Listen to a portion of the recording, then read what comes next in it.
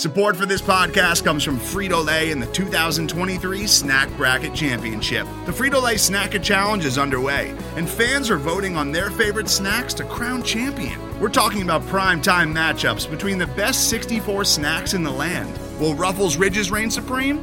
Can Doritos defend their dynasty? Or will Smart Food use their smarts for a surprise upset? Only you can decide. Get in on all the action for a chance to win up to $1,000 or a year's worth of snacks.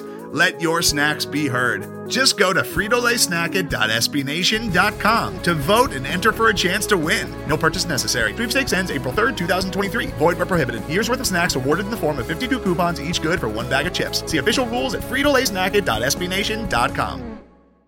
We just live right now, man. It's going down, excited for the season. You know, we coming off a playoff win.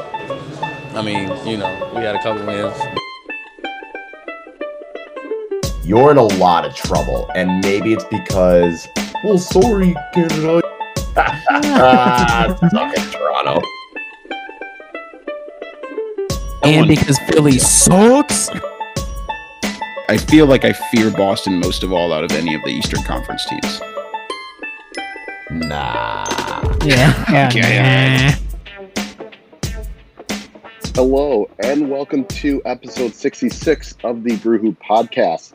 Once again, this is not Adam Paris, who is back and safe from Big Sky Country, and we saw a couple of his photos and we were jealous. So I am Kyle Carr, and I'm joined by Riley Feldman. Riley, how jealous of you are Adam's pictures? Extremely jealous. Not that I don't like Minneapolis, St. Paul, and the beautiful vistas you have of both downtowns. They're unique in their own way. However, the clarity, the sheer type of blue-green of the water that Adam was able to experience. He said it was cold. I can appreciate that. Not always the most fun to swim in that, but from a sheer aesthetic standpoint, yes, I was highly jealous of his experience. I look forward to him coming on, rubbing our faces in it, and hopefully he'll be able to either do that in addition to a lot of wins against the Magic, or to help salve our wounds if the Bucks, for whatever reason, lose a game or two in the next week. So we'll see. But I do anticipate and look forward to having Adam back next week. Adam, the seat is warm. It's ready for you to return. It is. And I guess the nice thing with Adam being on his vacation is he did not have to watch any of the bubble games that transpired in the past week. Mm-hmm. Not a lot to really say about it. The Bucks lost 106 to 114 to the Toronto Raptors on Monday. Then Tuesday, they won 126 to 113 to the Washington Wizards. But everyone only knows that game because Giannis headbutted Mo Wagner. And then with the last game, with nothing to play for against a Memphis Grizzlies with everything to play for, they lost 106 to 119. So obviously things are still not going so great record-wise in the bubble, but Riley, is it really anything to those three games? Not really, not to me. I think what was interesting about it is that these were the perfect encapsulation of the entire bubble experience for Milwaukee. So you have the Raptors game where it's we could play as a statement game against one of the teams that are essentially going to be the rivals in the playoffs. And I think Giannis sat and the team was okay, but then West got injured 2 minutes into the game. So I was okay, this is a wash. So then the Washington game comes up. Giannis goes back out there. You're okay, again, getting guys some rest, but Giannis is going to play great. Then he gets ejected 12 minutes into the game after headbutting Hale Wagner. And then the Grizzlies game, which prior to Giannis getting ejected was going to be the tune-up game prior to the playoffs. Once he got ejected, it was okay, well, our sub goal here is to maybe get Chris the 50, 40, 90. And once that didn't happen, again, it was just a lot of bench rotation minutes. Nobody played great necessarily. I think Dante probably played the best out of anybody. And it sounds like heading forward here, we're going to, I don't even know what to make of the roster and what's going to be happening from here on out in terms of rotation. It's interesting coming up against the Magic because that seems like the definition of a warm-up series, but there's still a lot of question marks to me. And there was nothing in those final three games that I think you can say this is something to look forward to heading into the playoffs. I think more so it's just the most important thing is nobody got injured, which seemed to be Milwaukee's overriding goal throughout the bubble playing game. Yeah, so I would agree that no one suffering any major injuries is probably the best case scenario in terms of what the expectation was out of these 8 games. Wes Matthews is the only one that had a minor injury concern after he left the Raptors game early.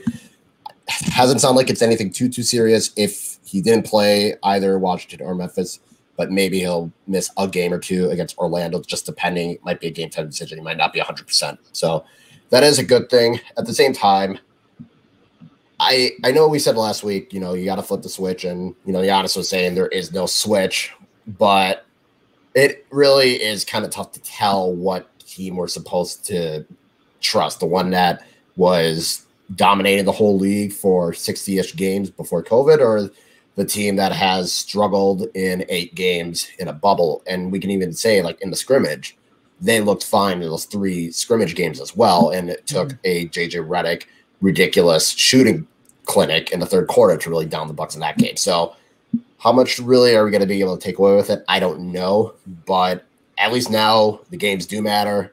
There are no excuses. There are no, switch or anything. These games do matter. You got the Orlando Magic, who have done all right. They finish 8th, kind of what we expected when we were entering the bubble. I don't know. Like, the Magic are a weird team because they're not necessarily good, but they still have enough of a threat that you at least have to take them relatively seriously. Yeah. I think it's part of the difficulty or what makes it difficult to really evaluate them, as well as the fact that Jonathan Isaac, he tore his ACL in the bubble, and he was like their defensive dynamo. So they are, if they're going to be good at anything, if they were good at anything throughout the season, it was their defense, and their defensive rating, I think, was top 10 in the league. I mean, it was just barely on the line, but it was top 10, and he was pretty good, like as a block guy, a rebound guy. And so him being out there compensated for the fact that Nikola Vucevic isn't necessarily that good of a defender. So he's gone. That's a problem for them.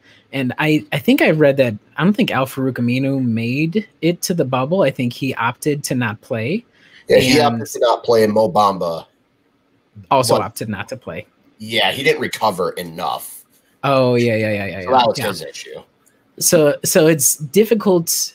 So they went 3-5 in the bubble, much like Milwaukee. I think their only wins were against Brooklyn at the very start, Sacramento, who didn't really have a lot to play for, and New Orleans, the very end, who really had nothing to play for. It was like the Bucks, except if they weren't the top seed in the Eastern Conference. And so, again, it's like, what do you derive from any of these games? And that can be a source of reassurance for Bucks fans in that there's, the Suns went 8-0, they're not going to make the playoffs. The Trailblazers, they have Dame go off. He's probably going to continue to do that. But a lot of the teams, there's not a lot to take away from it. And especially for Orlando, because their personnel is in flux, they still have dudes they have to worry about. And we can kind of talk about that. But I think any discussion, if you compare it regular season, will be a little difficult just because the personnel is totally different. Mm-hmm. Yeah, and it seems like every top team had a struggle or some bad losses in the bubble at some point. And yeah, other than the Phoenix Suns, who went perfect, the Trailblazers played pretty well, and they continue to play pretty well. Grizzlies played really well, as we saw in their game. Ja Morant and Dylan Brooks were carrying the load, and Jonas Valanciunas continues to hunt the Milwaukee Bucks, even though he's not part of the Raptors. So he had a great game. Two players having triple doubles is going to result in you losing, and there's not much to it. I didn't think Milwaukee were necessarily that bad in that game. It's just the kind of same situation as the Brooklyn game, where they couldn't string together 2 or 3 consecutive stops. Mm-hmm. I feel a little bit more confident that they can do that against the Magic, especially now that they don't have Jonathan Isaac, they don't have Mo Bamba, they don't have Al-Farouq Aminu.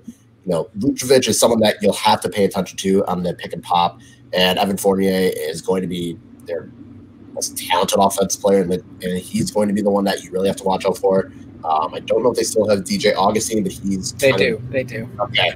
He's definitely the kind of point guard that you can't go under on screens because he can pop out and just pull up on a 3. So that there are some players on the Magic that you have to consider. But one of the things, Milwaukee has played Orlando 4 times already, and between that, only 2 of the games this season were no fewer than a 9-point victory. So I feel at least confident knowing that Milwaukee's offense and defense and the style of play they do seems to be a good matchup against this Orlando Magic team. Yeah. And I think the other thing is, if you're looking for a warm-up team, this is as good as you're going to get it, because the Orlando Magic, even when they were full strength, they were not an excellent offensive team. I think they had a 108.5 offensive rating, which is good for 23rd in the league.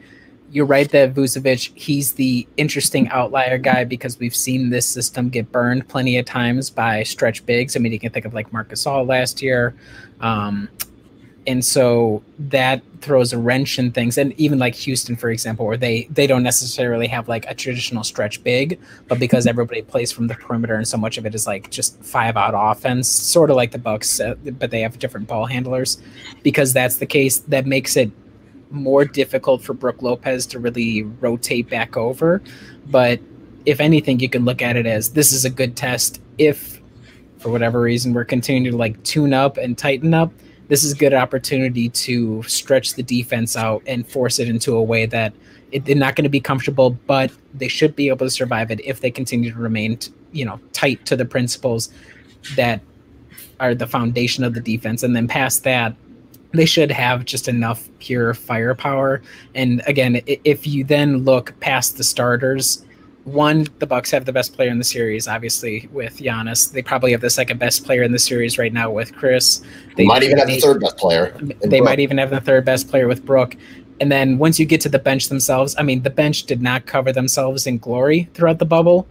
So that's a problem. But if you're looking for a situation where the bench is going to be critical, I shouldn't say that. They're not going to have as important of a role, but they're going to still play plenty of minutes. This is that series. So yes, it's concerning that they looked not great except for moments here and there in the bubble. But in theory, you have 4 more games here where you're going to have actual bench minutes. And you know how Bud goes. I mean, he loves running an 11-man rotation. He's going to have the opportunity to do that. Whether that's good or bad long-term, that's an open question. But that's kind of what I'm looking at, that if you just break it all the way down, it would be what seems to be almost impossible for the Bucks to lose this series, as long as they're not total dopes the entire time, which I don't know, who knows.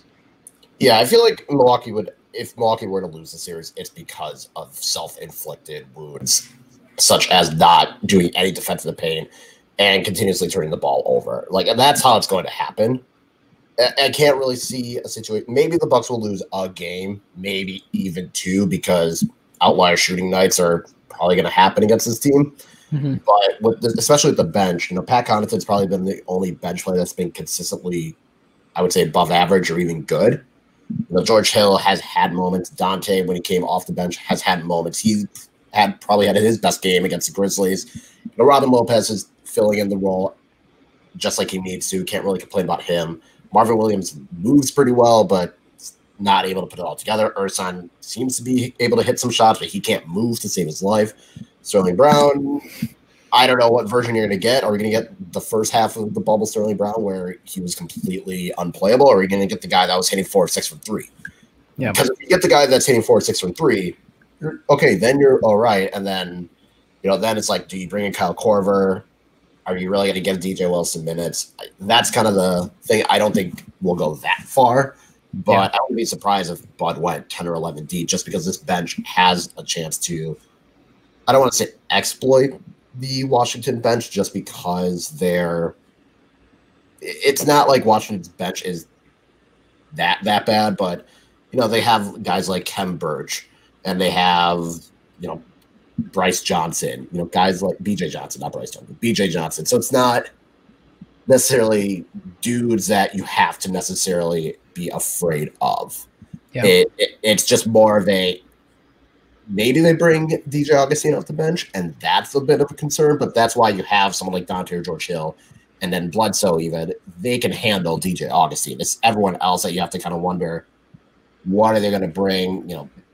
We know Markelle Fultz can do things, but are they going to let him do things? We know, Wesley Iwundu can do things, but how much are they going to let him do things? So I think it's just a matter of what Milwaukee decides to do. And we talked about having the best player in this series and the second best player, Chris Middleton. And just to go over that, Giannis played 3 of the 4 games, and he averaged 26.3 points per game, going 50% from the field, 33% from three. Interesting. And then 64% from the free throw line, 15.7 rebounds, 7.7 assists, 17.9 net rating. Pretty great. And then you got Chris Middleton, who played all 4 games. He averaged 19.5. He shot 50, 37, didn't miss a free throw, 8.3 rebounds, 4.3 assists, and a positive 8.3 net rating. So those are 2 guys that I think if there was any quote-unquote switch, or if there's anyone that's going to make sure that Milwaukee doesn't continue to play poorly, it's got to be those 2, right, Riley? Yeah. Yeah, I think so. My one concern, I think all your points are correct. It comes down to pure talent. We got them on that, no problem. Titonia World, who's in the comments right now, we're streaming on YouTube at the moment. He brought up the fact that would you rather be playing a team like the Pacers and have a real test of our execution? I do kind of worry a little bit because the talent disparity is so great. It's not that I imagine the team going into this not flipping the switch. I think they will take it more seriously than they did the bubble games, but there might be an aspect of it where they still feel like they can coast on their laurels a little bit. And with the Magic, it's tough to tell because without Isaac out there, without Jonathan Isaac, they're in a different place just because he was such a good defensive player, especially inside, but they generate quite a few turnovers. I think they were 8th best in the league at getting steals, and they don't turn it over a lot themselves. And so that's for everything we've seen in the bubble. Those are the areas that the Bucks are hurting because they're giving up a lot of turnovers on sloppy play. Now, Orlando probably isn't going to necessarily have the personnel to take advantage of that the way that, like say a Raptors team was actually trying to play and care, or like a Houston team or anybody like that. They have different incentives and different personnel that really punish us there, so that Orlando's not going to have.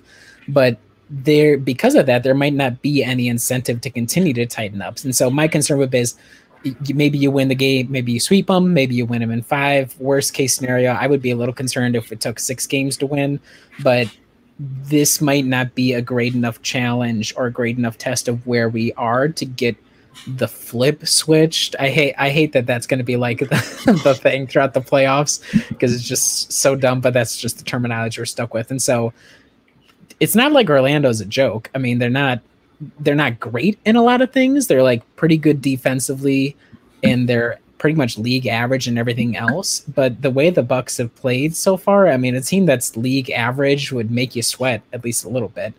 And so that would be my main concern. And I'm not sure if it'll play out. We'll really find out the impact of it next round, probably. But I don't know. It's a mixed series, and I hope the team takes it more seriously because, I mean, they are an NBA team. You can't just like play Dante for 45 minutes and expect to win. That's just not going to happen. So, yeah, they are. I mean, every team that was in the bubble was at least credible to some degree, except the Washington Wizards. I think the Wizards were the only team in the bubble that you could argue they are not a good team. Why are they here? Everyone else, though, you have to at least give them some respect. And I think that's kind of the same with the Orlando Magic. They're a good team. I think if the Bucks had played better in the bubble, then I would have been okay with them playing a Pacers or a Heat or even a Sixers or even the Nets, one of those type of teams first, just so they can continue keeping up that mentality. But because they played poorly in the bubble, and now you have this team that I wouldn't necessarily say you absolutely should be, but you are the favorites and you're the overwhelming favorites, that 4 or 5 is probably what everyone's going to say. I honestly wouldn't be surprised if it went 6 because, like I said, outliers, but it's a matter of how they play. Because if, say, the Bucks do as well as they can defensively, and Orlando's just hitting shot after shot with a hand in their face and just being able to get to the rim, and even when Brook is standing right there, they're getting a couple floaters that go in. If that's how Orlando wins a game, that's one thing. Now, if it's like the Nets game or all these other games where there's just open guys all over the perimeter hitting threes, yeah, I'm going to be a little bit concerned. I think that's something that is going to be itself. But Orlando's not really a team that takes and shoots a lot of threes. They're kind of average in all those categories. So how maybe they decide, hey, we can exploit this Bucks team by taking those threes, that could be a new change. Or they decide we're going to continue playing our game and we're not going to try and adjust it. So I think that's going to be one of the things. And you mentioned not turning the ball over and forcing a lot of turnovers. That's where Milwaukee's going to have to be careful. Maybe, don't run Dante at point guard for 45 minutes. That would probably help. Don't let Sterling Brown try and run point guard on a bench unit. Yep. That should help as well. But, there's always going to be at least 2 or 3 Giannis offensive foul turnovers that are probably going to get called. There's always going to be a sloppy pass from Eric Bledsoe where he's in midair. He's trying to fire it around. Giannis himself is going to do those kind of passes as well. There's always going to be those inevitable turnovers. It's just a matter of how do you reduce the dumb turnovers at the wrong time? How do you not turn the ball over when it's becoming a little bit closer? Maybe it's like a 5-point game. How do you avoid that turnover? How do you avoid a turnover when there's 2 minutes left in the quarter? Those are the kind of turnovers. How do you avoid a turnover that doesn't automatically lead to another basket? Because if you turn the ball over, that's fine. You just got to make sure that the team can't take full advantage of it. So that's, for me, is going to be more what I'm curious about is, can Milwaukee not shoot itself in the foot? Because I think everyone can agree that the only way Milwaukee's losing the series is if they lose it themselves. The other thing, so there's a couple more things about this series that are interesting going into it. So like you said, the Magic, they don't take a lot of threes. I think they only average 32.2 during the regular season. That's almost bottom third of the league. They only increased that to 34.3 in the bubble games. So just a slight increase. It's not like a lot of other teams that have gone really out of their way to shoot a lot more threes. It seems like they're sticking to their offensive principles there. The other thing that's interesting to me in the context of this game as a test and something as like a tune-up for the future is the Magic did not play quickly. They are like 5th slowest in the league. Their pace is 98.6. We saw multiple times throughout the bubble that when things slow down, or especially at the end of a tight game, when it was very deliberate possessions where you're taking the full shot clock for the most part, it seemed like pretty mixed results for Milwaukee. And so what I would be curious looking into this as well is, can Milwaukee take this slower pace? Can they generate offense out of it? And does that help get them rolling in a proper direction where you don't have to do that all the time, but this is another chance for you to get comfortable, whether Giannis trying to break down an offense. This could be a series I would love to see Chris, given the slow pace of things, given the fact that, defensively, I mean, they're good, but I'm not sure if there's any personnel that could necessarily stop them one-on-one. You could let Giannis take this series off a little bit. He doesn't have to take everything on board. Let Chris do his thing. This is perfect. This is exactly the sort of system that he wants to thrive in. Let's see that happen this series. So that would be another thing. Those, between the fact that the Magic don't shoot a lot of threes, you shouldn't be hurt too much there unless they're having an out-of-their-mind shooting performance a la Terrence Ross. And then the slow pace, that's just good practice for this team. That should give you plenty of time to think through, especially if they're thinking on the fly, the players on the court, think through it, work through it, execute. This is an opportunity to do that you're probably not going to have against a lot of the other opponents from here on out.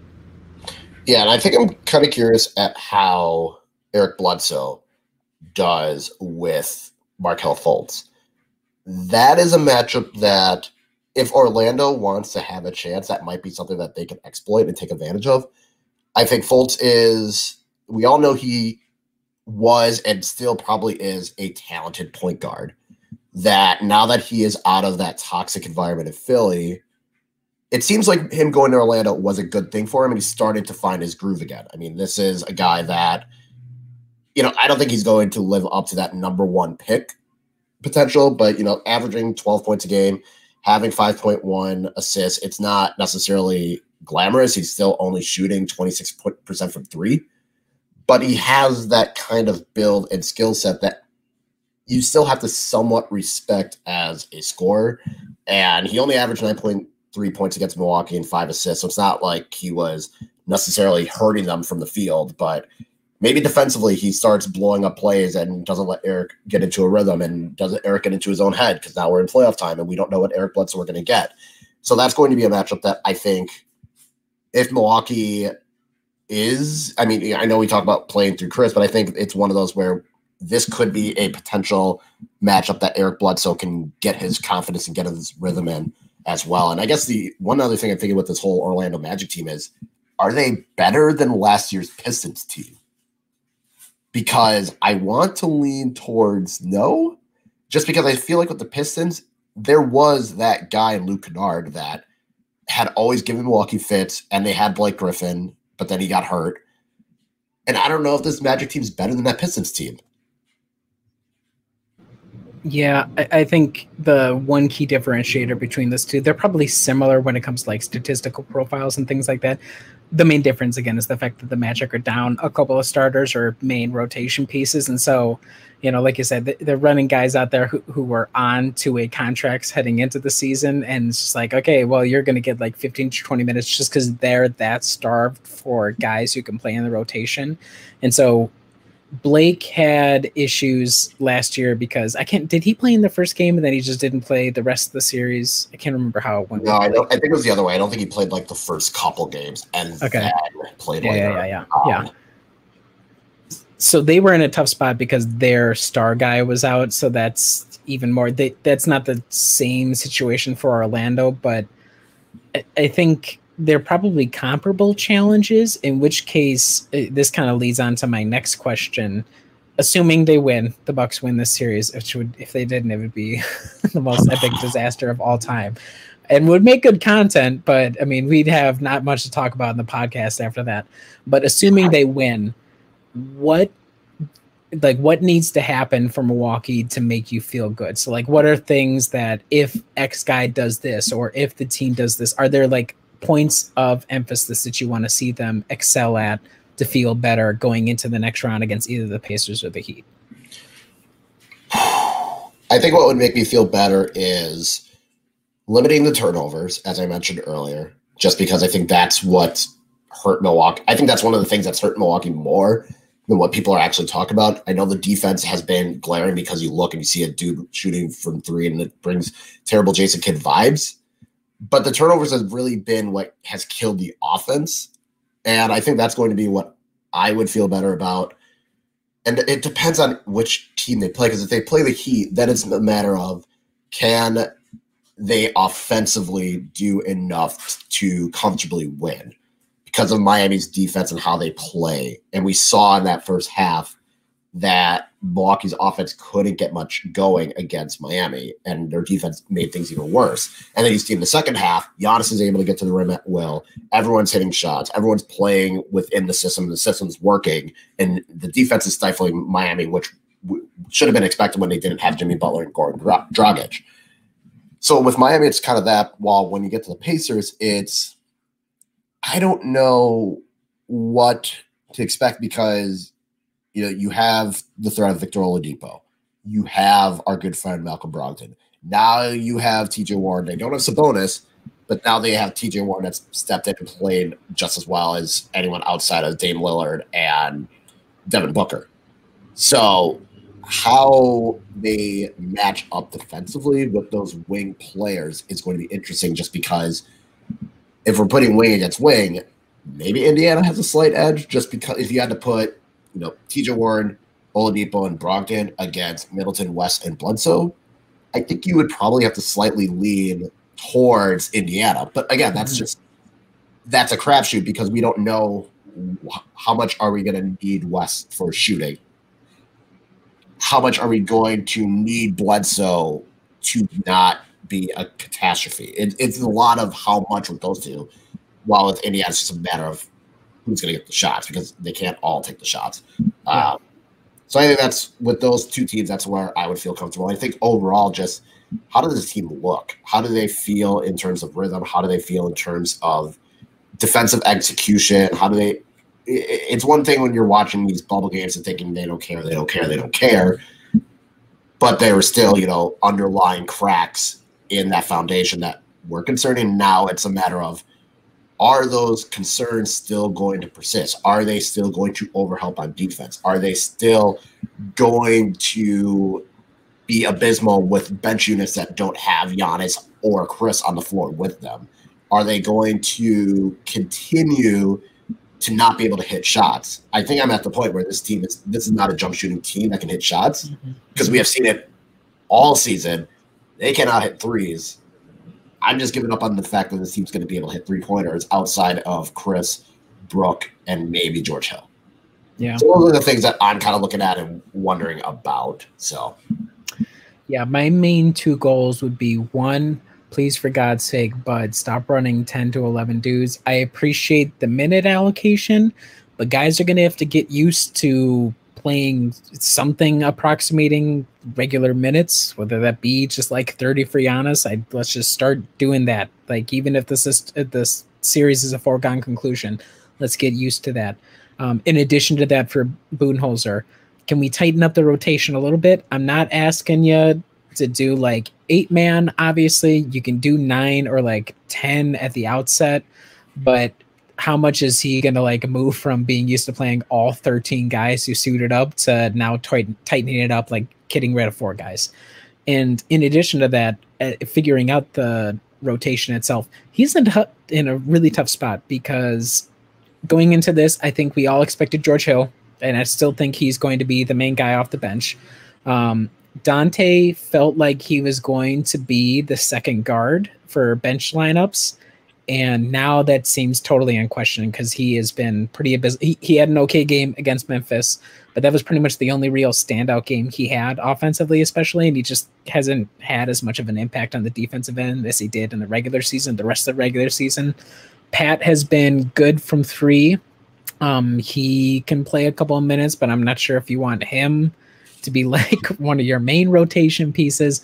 Robin, I mean, offensively, he's been horrendous. I don't even want to pull up the numbers, but like just going through the week and going through previous box scores, it's just like a lot of 0-2, 0 for 3, 0 for 4, like occasional threes or like occasional like games where he makes 2 or 3 baskets. But I mean, again, spot minutes. Marvin, just do stuff. Let's do some stuff, Marvin. Like, he does enough, I guess, but it's not.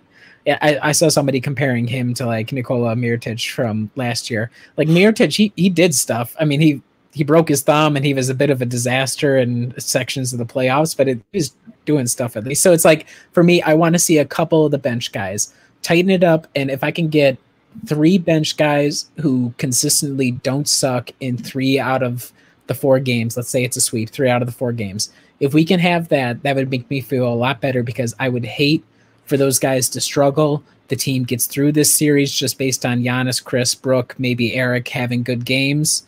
But the bench is still a huge question mark, because once you go, especially, I kind of feel like it's probably going to be the Heat that come out of that series with them and the Pacers, because they handled the Pacers throughout the entire season in every matchup. And TJ Warren's playing out of his mind, so maybe that'll just make it totally moot. But if it's against the Heat, I am scared to death to see what Spoelstra is able to do with the fact that he just has to worry about like 3 starters, like 3 players on the other team, 3 really good players, but only 3 players. Like, the amount of flopping that's going to be done to try and just get Giannis out of there, and then it's like just the Chris and Brooks show, I'd be worried about that. So I just want bench guys to not suck. Let's not suck. That's our goal in the first round, to me at least. So we'll see. I mean, I am hopeful. It's got to happen eventually, I hope. Otherwise, we're dead in the water, as it were, because you can't. It's tough to win a championship in 2020 with 3 dudes, even with 3 guys who are as good as Chris, Giannis, and Brook are. True. If you had to pick, who off the bench are you for sure putting in the rotation? I think you got to do George Hill. I appreciate what Frank Mason did in the final couple of games. He's a fine, really break glass in case of great emergency situation if you need a point guard. But I think George still does enough. Even if he's not shooting at the same level he was, he still is competent more so than anybody else who's coming off the bench as somebody who can help helm the offense and start getting other guys going. I mean, throughout the bubble games, a lot of his assist numbers were pretty good compared to it's pretty much in line with the regular season. So even though his shooting is off, he's still the most competent ball handler off the bench. And so if I was to choose anybody who has to get minutes, has to be him, not only because he helps make his teammates a little bit better, he might get back that 3-point shot, and you never know about Eric. So you have to have that option ready to go, to me. I don't know who how about you? I, oddly enough, think Marvin Williams. Yeah, that's a good point. Well, right now, Aaron Gordon isn't healthy yet. He had a hamstring injury early in the bubble.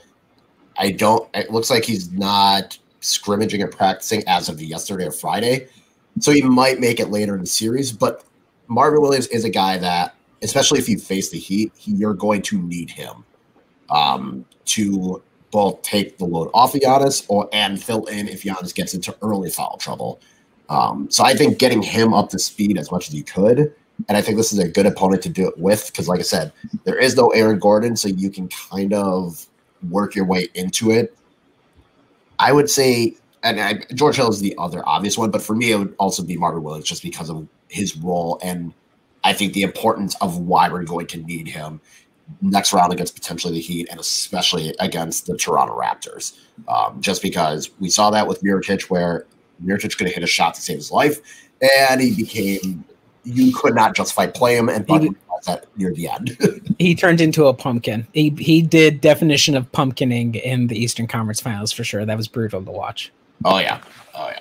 And I think so quick final thoughts on this before we kind of move on. So one, how do you feel about the fact that we have 3 about noon starts out of the first 4 games? Okay, that's what I thought. Okay, sorry, go for it. No, I was just gonna say the schedule is absolutely brutal. It's awful. It's awful. Even if it was, I just cannot believe we have 3 games out of the 4 at noon. And then the other one is 5 p.m. Central. So for those of you that got to work, good luck. Mm-hmm. We're going to work and can't work at home. That's going to, like myself, I'll be okay because I can at least put the game on TV. So worst case, it's at least background noise. But for someone that can't just sit and watch it, it's just awful. 3 noon games. And I get it. Bucks Magic is probably the least sexiest matchup. I was going to say, it's not sexy. That's not sexy at all. All the playoff matchups, obviously you got the Celtics Sixers. That's marquee money. You got the Lakers Blazers. That's going to be interesting.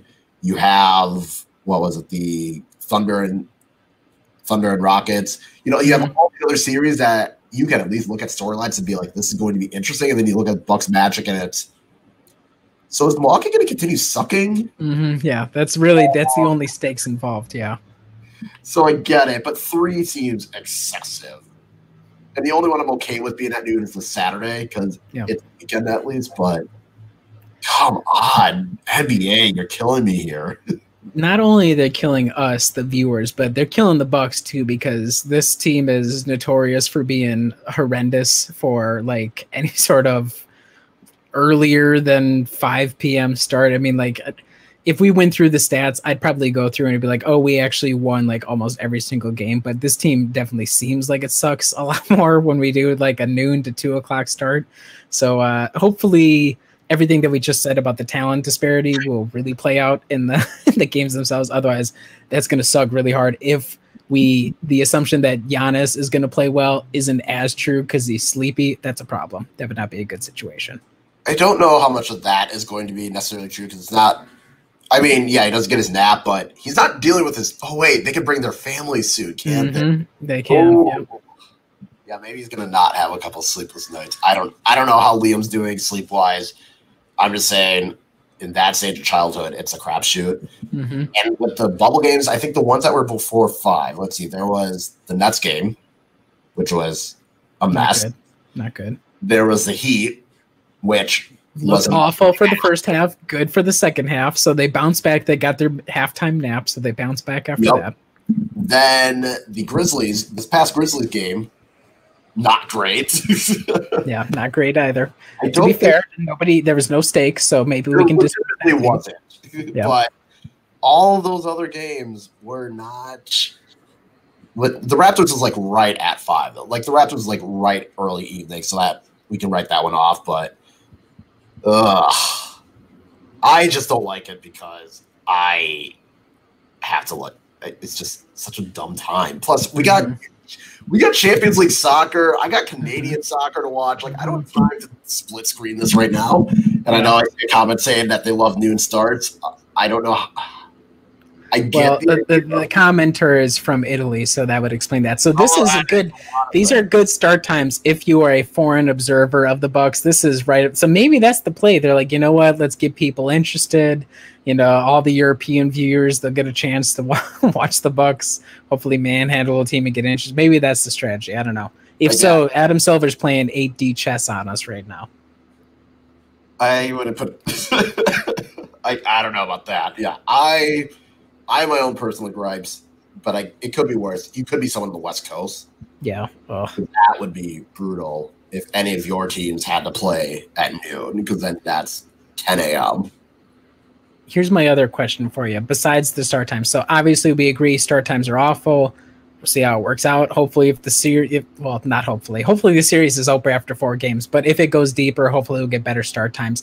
The other question I have, we kind of not papered over it a little bit, but we didn't talk about it much. Giannis losing his cool, headbutting Mr. Wagner, getting suspended for a game. There was a lot of, for whatever reason, think piecing going on within like the basketball Twitterati about what it means, quote unquote, for Giannis and the team. What did you make of that? Are you concerned by that? Is that just like he said after the game that wasn't necessarily specifically Wagner, though I think they have issues going back to the past for the rest of the season. But he said it was just kind of a buildup of everybody hacking at him and all the other BS they has to deal with. Are you concerned at all about Giannis losing his cool, Kyle? No, because Mo Wagner has a very punchable face, and I have no issue with Giannis headbutting him at all. In fact, next time, Giannis, just punch him or drop kick him. Protect your head. We don't need an ET from headbutting. We don't need Zidane moments. Just use your hands, or an elbow. No, I didn't see any concern about it. Wagner and Giannis definitely have history. I think it was in February when they played. There was a minor tangle situation under the hoop that happened. Giannis is getting frustrated that he's getting hacked. I mean, he also got kicked in the balls against the Mavericks. I think it was just a lot of pent-up frustration. And you have a dude like Wagner who, I mean, if he doesn't have the most punchable face in the league, he's definitely top 5. Grayson Allen's up there. Zach LaVine's up there. James Harden's always up there. So it's just a buildup, and maybe it was the frustration of how the team was doing in the bubble as well that got to him. I don't know. I don't think it's a big deal. I think it's just one of those where frustration got to him. Why Wagner was even running over there in the first place was something I was questioning when I saw it happen. I think Wagner intentionally was trying to get under Giannis' skin, and he just succeeded this time. I don't think it's a big deal. I think we've seen what happens when Giannis hits a breaking point, whether it's this or Mike Dunn or shoulder decking Mike Dunleavy into the stands, 5 years ago. Sometimes it happens. I don't think he's going to let it happen again, because now if he gets suspended, he's missing playoff games, and that's going to hurt his team more. Yeah.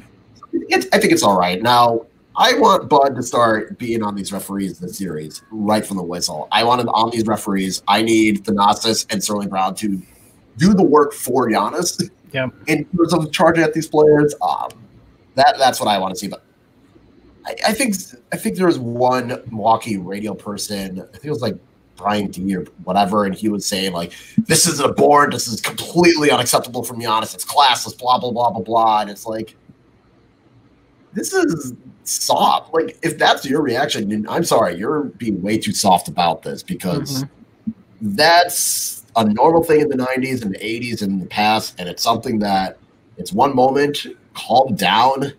If this was any other player, I would say the same thing. It's not a big deal. It's not like Marcus Smart intentionally trying to hurt dudes. Yeah. Like, calm down. I don't know what it is with trying to generate these dumbass takes, but it's like I said, it's a non-big deal. I don't know why you don't need to make a think piece out of it. It's a player that lost his cool on a dude who probably deserved it at some point because of his face. Yeah. Okay, that seems like a pretty reasonable take. I think I pretty much agreed. I just wish, like I said, I was hoping, because I think Thanasis checked in for and him and Wagner early crossed over. Sorry, Wagner, I keep pronouncing it incorrectly. They only crossed over for a couple of minutes. That would have been great had there been something there. Also, I mean, Robin, if you're gonna suck on both. I mean, especially offensively, you're just gonna suck. Like, just go goon it up, dude. Like, you're on the roster. If you can't do much else, just go be a goon for a little while. He's got like that. He's got the hairstyle for it. Like, that's what he's here for. Go goon it, man. Like, it's whatever to me. So I guess I don't really care either. But I just figured I wanted your thoughts. So then my final question here, before I move on to miscellaneous and finish up. Usually you predict at the end, but we talk so much about the series. Let's just get it done right now. Games 1 through 3, Tuesday, 12:30 start, Thursday, 5 p.m. start, Saturday, 12 p.m. start. Kyle, what is your predicted record after 3 games this week against the Orlando Magic? I'd say it's 2-1. I think they jump out to an early 2-0 lead. Then Orlando gets a hot shooting night. Maybe Terrence Ross is back. Maybe Aaron Gordon's back. Like, maybe one of those guys that comes back gives them that jolt of energy and they just hit a bunch of shots. I would say that is my prediction. 2-1, get off to a quick 2-0 start. Like, they win game 1 in convincing fashion. They win game 2 by like 8 or 9. And then you get to game 3 and maybe Orlando just gets hot from 3. Yep. I think that's reasonable. I'm going to guess 3-0. I think the talent disparity is just going to be too much. I mean, they're a slow-moving team. They don't shoot a lot of threes as it is. Like I said, unless it's like a total outlier shooting night, we should, from like spots 1 through 8, we should have them topped, even if guys aren't playing up to their full potential. So looking at all that, I would be disappointed if they dropped any of the games. The Orlando Magic are not a great team necessarily. They're just an average team. If you're supposedly going to be the best team in the league, if you're going to start tightening it up, if you're going to start taking things seriously, which ostensibly, per what they've said, that's what they're going to do, now is the time. Let's go ahead 3-0. Let's sweep them. Let's just get to the next series. Again, looking like we're firing on all cylinders again. Just some semblance. Give us some hope. 3-0 would go a good long ways to give us some hope. So that's kind of what I'm hoping for. That's why I expect, cross my fingers, that's what we get. I hope that as well. But we're going to take a quick break, and when we come back, we're going to do our normal miscellaneous topics. So stay tuned. Today's episode is brought to you by Cars.com. With over 2 million vehicles and 50,000 more added every day, Cars.com will match you with the perfect car for you, your budget, your life, your style. And if you're ready to say goodbye to your current car, Cars.com will get you an instant offer to cash it in. Just start by entering your license plate and get matched with a local dealer who will write you the check. So whether you're looking to buy or sell, just go to Cars.com. It's magical. And we are back. So we already went through all the stuff that we needed to. So let's get to our favorite miscellaneous topics.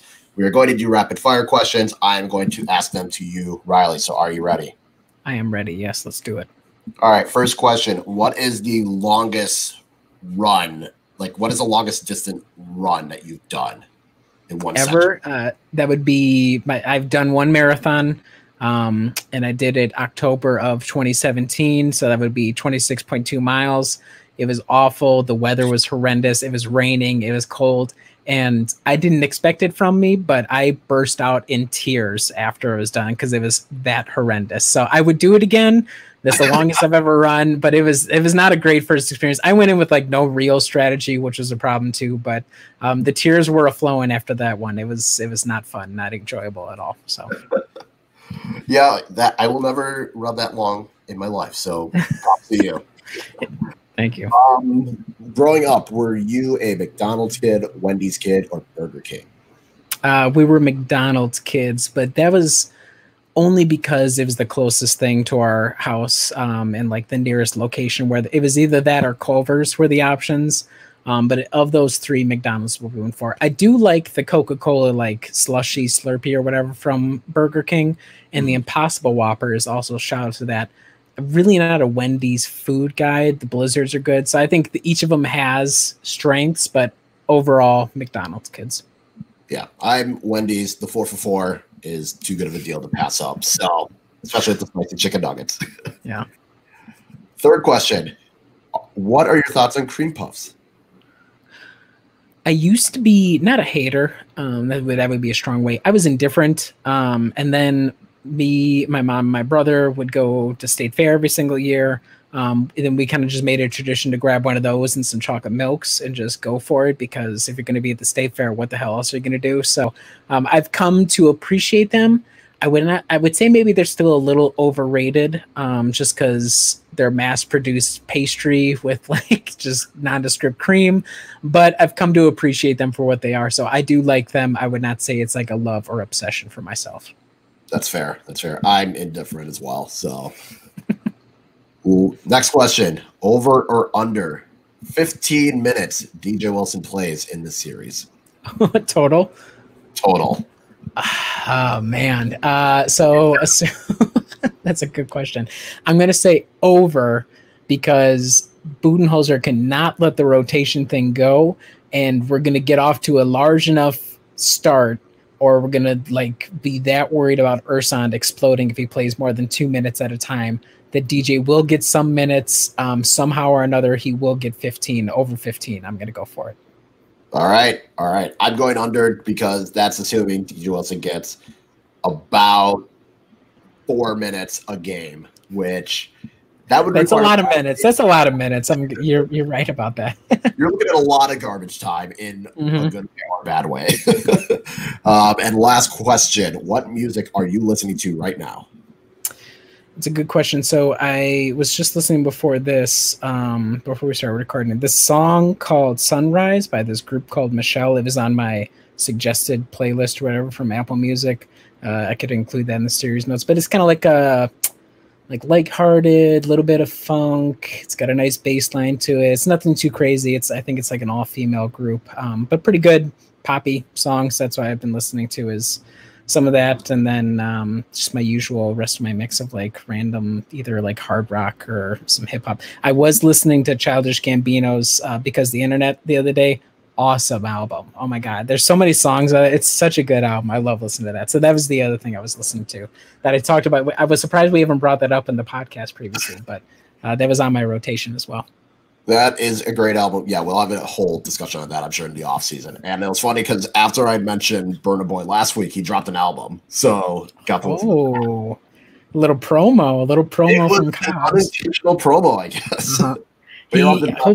Hopefully when they look at where the source purchasers were from, like, oh, a lot of these are coming from the Brew podcast. So if he wants to send us a little bit of royalty check action, we'll take it. That's no problem by us. That or just give me one of his chains. That's fine. I can live with that. We'll take a chain too. We're willing. If that's the royalty, we'll take that. That's fine. That is good enough for me. But yeah, make sure to put the song in the group chat as well. I will. Try to listen to it. But yes, so that is our rapid fire questions. I don't have a film review this week. Didn't really watch any movies. That's okay. Kind of, it is what it is. Kind of, I knew I was going to run out at some point, so we're just going to shoot right ahead to your pen review. So, as usual, or as of the past 2 weeks, it's not that I forgot the pen. I think it's in my backpack right now, but I like talking about the inks because I've talked about the pens. And the last one I have is kind of a cheap one, so nothing to talk about there. So this week, we're talking Diamine Oxblood ink here. You can kind of tell it's a deep, like burgundy, almost maroon burgundy. I want to say this is 80 milliliters of ink. So, I mean, that's a hell of a lot of ink. It'll take me a long time to use up all of this, but it's interesting because it's like your reds generally, when it comes to pen ink, they're going to be your drier writing. So you'll have, for example, like a blue or a black. Generally, they're considered more wet. So they take longer to either dry and or they come out of the nib quicker. Reds, oranges, yellows, things like that, just the properties of the ink. They're drier, so it's a little more scratchy when you're writing. I prefer that personally, and they dry a little bit quicker. So this Oxblood, when it goes down on the page at first, it almost looks like it's black. That's how much comes out when you first use it, and then as it goes along, it's this really beautiful, deep burgundy that I've never seen actual dried Oxblood in my life, so I can't say comparatively to that. But if I was to imagine in my mind what it looked like, I think that would be exactly what it is. So it comes in a cool little box that Diamine sends. Diamine is a British company, I believe. It's made in the UK. They make a ton of inks. I want to say they have easily over 100 different types of inks. So they're another brand. I mean, it's nothing crazy, but if you're just looking for reliable, Diamine's a way to go. So that's it's my ink this week. It's pretty good. They've been around since 1864, so they know what they're doing. Those Brits. All right. Then. But I was gonna say, if you need to know what Oxblood looks like, just talk to George Hill. I'm sure he'll. Everybody go check out George Hill's Instagram. That dude's, I'm not going to say he's a psycho, but he posts some, like, I didn't realize what his Instagram was. It's just a lot of, like, wildebeest, him posing with dead hogs that he shot in his ranch. And, like, so, like, when Tiger King came out, there was this whole, like, oh my God, I can't believe there's all these people with these private zoos that have all these zany animals. Little did I freaking know George Hill on the roster is one of those people. He's got crazy animals at his ranch in Texas. So shout out George Hill, you crazy SOB, going out there owning wild animals and killing hogs. Good for you. If that's, there are worse things that you can do with your spare time. And amen, there are. Amen. That's all I'm going to say about that. Yep. But I think that's everything for this week. So hopefully we'll have Adam back next week so Riley and I can stop trying to host and half-ass the whole thing and we can get a true professional Adam in here. Otherwise, we thank you very much for listening. Make sure to like, subscribe, and share it, and we will talk to you next time.